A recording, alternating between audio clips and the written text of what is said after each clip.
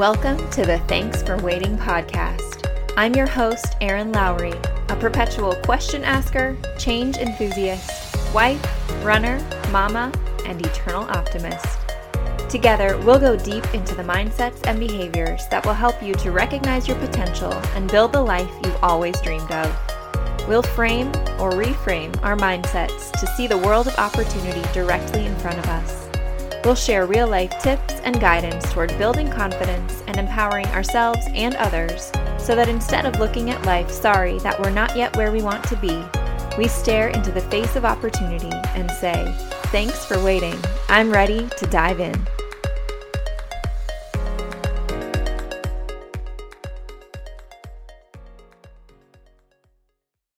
Hi, friends. Welcome back to the Thanks for Waiting podcast. I'm Erin Lowry, your host.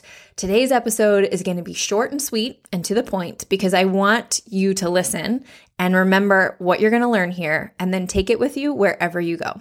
I'm going to share with you the single most important piece of advice, the single most important lesson that I have ever learned in my business interactions in my career. And it's so simple. It's so simple. But it's going to change every single one of your business interactions, I can guarantee you. It will change your relationship with your boss. It will change your relationship with your clients, especially the tough ones. It will change your relationship with the sofa salesperson you're hoping to get a discount from. I'm telling you, it's going to change everything. And it's so simple that you'll find yourself unconsciously repeating it back anytime you're not sure what to do next from a business navigation perspective. It's going to help you to win someone over. It will help you to build better working relationships, how to hit your sales numbers. Guys, it's so easy, and yet no one thinks of it this way. No one talks about it. Definitely not to me. I mean, I've shared this with so many people, and every time it's like this light bulb moment because this is not part of sales training. It's not part of college, like setting you up to be a strong working professional. So I'm going to tell you what this piece of advice is and what this lesson was in just a second. But I'm first going to tell you a story. So go on a journey with me. We're going down memory lane. Young Erin is fresh out of college. She's ready to take on the world as a salesperson. She's getting ready to start her first day at her first sales job ever. It's a casual company. She's not sure what to wear. They say you can be casual. She doesn't want to show up in jeans. So she's got, I don't know why I'm talking in the third person. Erin is me. That was a mistake. I'm going to start with me. I am getting ready to show up to my first sales job. I can literally remember it like it was yesterday. I'm wearing a red pencil skirt and a gray and white striped button-down top. And I show up to the office wearing heels. Everybody else is in jeans and sneakers. I get to the front desk attendant walks me over to the sales pod where my manager and all of my new colleagues are. They're all sitting in their chairs making sales calls, and I can hear like they're having some kind of competition related to how many cold calls can you make today. And I'm like, oh my gosh, I can't wait to learn the script. Like no one likes cold calling, but it's part of just paying your dues as a salesperson. So okay, I'm here. I'm ready for it. And I start to put down my bag at my desk, and my new boss comes over and says, "Whoop, don't get too comfortable. You're going on a field trip today." And I was like, oh, okay. Wouldn't have worn heels if I had known that. And he goes on to give me my assignment for what I will be doing for that day. So my book of business was going to be quick service restaurants or fast casual restaurants and the business franchise owners. So I worked on brands like McDonald's or Jimmy John's or Panera, things like that, just to give you examples of the types of businesses that I would be calling on and trying to sell this service into. And my boss says, the most important thing that you're going to need to know, you're going to learn out on the job today. I'm like, okay. He says, I want you to go to 5 different restaurant locations, and I want you to talk to 3 different employees, if you can, at each of those locations. So 15 people you're going to talk to today. And I want you to ask them how they are measured for success. I'm like, okay. Great. So I go and get back in the car. I'm driving around, not familiar with the area. So I'm trolling Google to find these different restaurant locations. And I start going into these locations and asking if I can talk to a manager or talk to the people working in the back of the house or talk to the host or hostess and the person at the cash register. And I start asking questions just related to what does a good day look like for you? And what does success look like for you? When you're doing your job, how do you know you're doing your job well? How are you measured? And they start giving me all kinds of different answers. And the answer was totally different depending on who the individual was and what their role was at the company. So if I'm talking to a guest services attendant, so someone taking orders, for them, order accuracy and a timely, being able to get through the line of customers was what they were measured on. And that is really important, that they're getting the right order and they're getting people through the line as quickly as possible. If I'm talking to someone in the back of the house, they are measured on not wasting food and getting the orders right each time. So they're building out whatever it is, the sandwich, or they're making certain that the fries are warm, or so on and so forth. You get the point. So that's how they were measured for success. If I talk to a location manager, their measurement is way more tied to the overall sales numbers of the business and what the customer experience was like. Are people going to come back to our location? Did we build the brand in a strong way? Or did people have a great experience with Panera on the whole? And are they going to come back and continue frequenting so that we get that repeat business and repeat sales? That was also different depending on what the type of business was. So if I went to a quick service restaurant, their metrics for success might look totally differently than a fast casual restaurant or a sit-down restaurant. And so as I'm going through this day, I kind of didn't really understand the assignment at first, but I took very thorough notes. And then at some point during this field trip, an outing of mine, it hit me like a light bulb, which was that I thought that I sort of knew what they were going to respond to me in each instance. So I'm like, okay, if you're a restaurant, if I'm thinking from a consumer's perspective, a restaurant should just get the order right. My food should taste good. It shouldn't be cold. They should get it right. But when I talked to each individual person at those restaurants, they had very different metrics of success, and success looked differently to each of them. And if I hadn't asked, I wouldn't have known that and been able to report back on that. So you may have picked up by this point on what the message is that I'm trying to share with you today. But it is that thought, that concept, and that outing, the lesson that I learned has literally impacted every single one of my business relationships going forward. It impacted my effectiveness as a salesperson calling on those quick service restaurant businesses, certainly.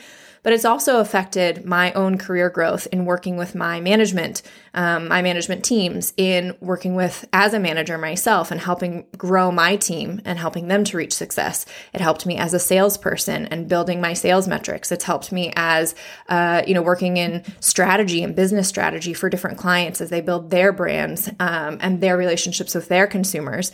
It's helped me just generally as an individual. Like I said, I gave an example of someone who's delivering your couch or selling you a couch, but it's also helped me to be a better consumer and a better partner to brands from the consumer side of it. So the takeaway here, if you haven't picked up on it yet, but what I want you to remember, the one single sentence that I want you to keep in mind in every single business interaction that you have, how is my counterpart, the other person in this conversation, how is he or she measured? And how can I support what he or she is doing to support the way that he or she is measured? That's it. It's the most simple thing that you could ever think through. But the lack of understanding of this concept is so widespread. It's astonishing to me because people are always thinking about my goals, right? I'm thinking about, I'm a salesperson and I have to hit a specific quota this quarter or this month, or whatever it may be, whatever your work environment and the context of your work is. It's really easy to get caught up in how am I measured, because if I know exactly how I'm measured and I do everything I'm supposed to do to hit that, then I must have found success, right? But what we forget is that our effectiveness, our efficiency, and our contribution is only as important and is only as valuable as the value that we are adding to somebody else in business. No business is going to thrive if they don't have a consumer base who trusts them, if they don't have business partners who want to work with them, because we're all reaching our goals mutually. A rising tide lifts all ships. And so if we're not thinking about how is this other person in front of me, what is going to help them to see success in their business or even in their day-to-day, if we're not thinking through that lens, we're missing out on the opportunity to build trust and to ultimately figure out the answers to the questions that we need to know in order to provide impact to our clients.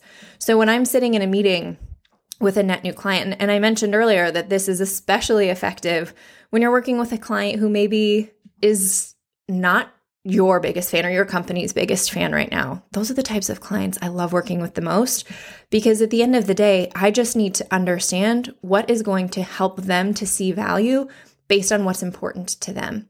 So my goal might be to sling X dollars of whatever my product is in this month or in this quarter.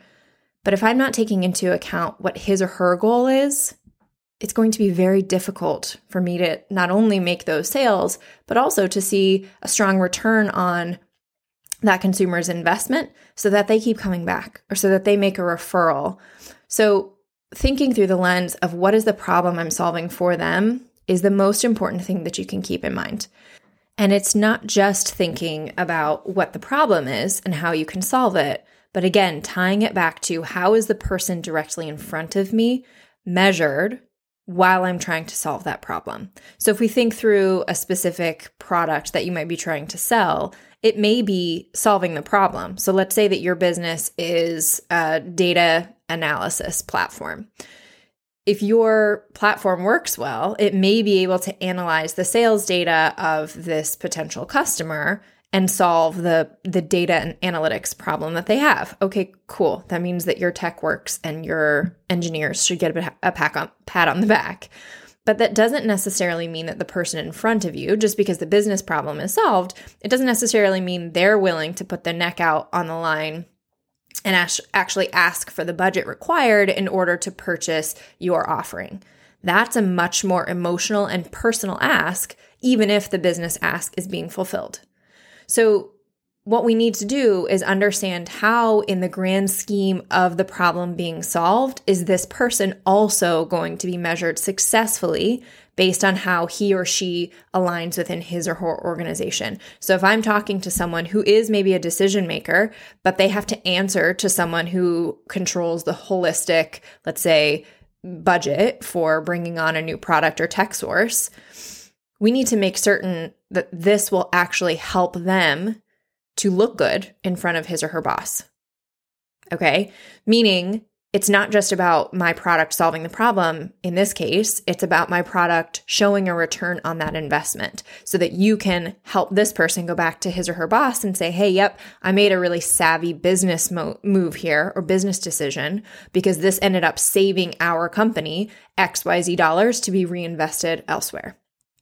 That might be a very specific example if you happen to work in tech sales or something like that, or you offer a specific product that's intended to solve an individual problem. But the concept is the same. Or I'll give an example. Let's say that you're working with your boss, you're collaborating on how you can reach the next level in your career. What is going to help you? What's going to merit you for promotion? I've talked in previous episodes about building your brand and having sort of that really strong foothold within the company from an individual relationships perspective. This builds on top of that. And that is, how is your contribution to your team or your company making your boss's job easier, making it easier for your boss to go to his or her boss and show and prove the value of what he or she is doing? How can you take work off of your boss's plate to make it easier for him or her to play up? Okay, so that's another really important application of this same concept. How is my boss measured for success? Is he or she measured for success by the performance of the folks on his or her team? Probably.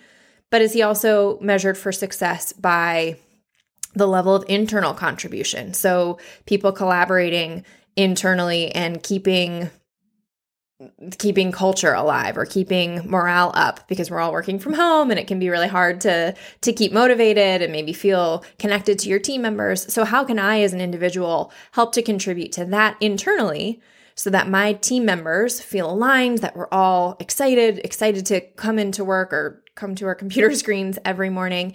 And does that make my boss's job easier, because then he or she isn't as concerned with retention, and then he can go back to his boss and show the value of having a team that's been here, we've been in the trenches together, and we're continuing to produce. So you can use this concept in a ton of different ways, and I hope that this becomes just a running it's on a hamster wheel in your head. How is the other person measured? And when you're starting from that position, I promise you, the value that you add in your relationships, in your business application is going to skyrocket, because you're not only going to be meeting your goals and your company's goals, but you're going to be meeting your counterpart, your customer, your client's goals. And that's going to keep them coming back. That's going to build trust so that you are a trusted partner to them. It's going to build trust and help you to build your brand internally, because you are not just concerned with what's good for you. You're concerned with what's good in the bigger picture. You're concerned with what's good for someone on the other side of the table from you. That builds relationships. And relationships are at the core of every level of impact that you can create, whether that's client-facing or it's internal to your team, managing up or managing down. So I hope this was helpful. I hope this served you. If it was something that you can take away, if you learned something here, or if this is something that you will start using in your day-to-day life, share it with someone. If there's someone you can think of who could also benefit from this, just hit that little share icon, text it to them. I would appreciate it so much, and I hope that it impacts and serves them as well. Thanks for being here. Thanks for listening, and I will talk with you next time.